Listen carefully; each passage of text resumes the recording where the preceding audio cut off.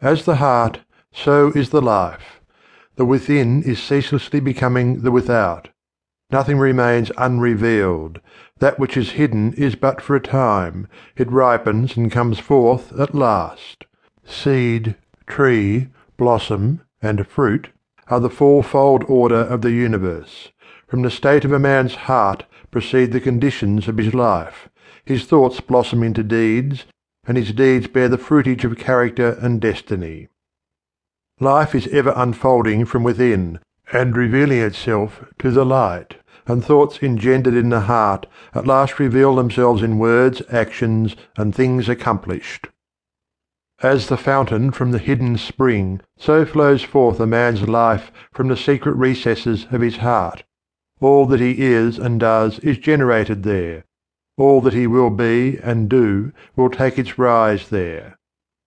Sorrow and happiness, suffering and enjoyment, fear and hope, hatred and love, ignorance and enlightenment are nowhere but in the heart. They are solely mental conditions. Man is the keeper of his heart, the watcher of his mind, the solitary guard of his citadel of life. As such, he can be diligent or negligent. He can keep his heart more and more carefully. He can more strenuously watch and purify his mind, and he can guard against the thinking of unrighteous thoughts. This is the way of enlightenment and bliss. On the other hand, he can live loosely and carelessly, neglecting the supreme task of rightfully ordering his life. This is the way of self-delusion and suffering.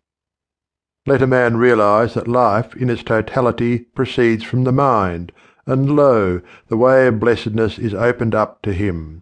For he will then discover that he possesses the power to rule his mind, and to fashion it in accordance with his ideal. So will he elect to strongly and steadfastly walk those pathways of thought and action which are altogether excellent.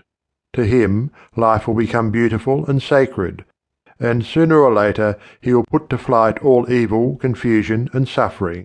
For it is impossible for a man to fall short of liberation, enlightenment, and peace, who guards with unwearying diligence the gateway of his heart.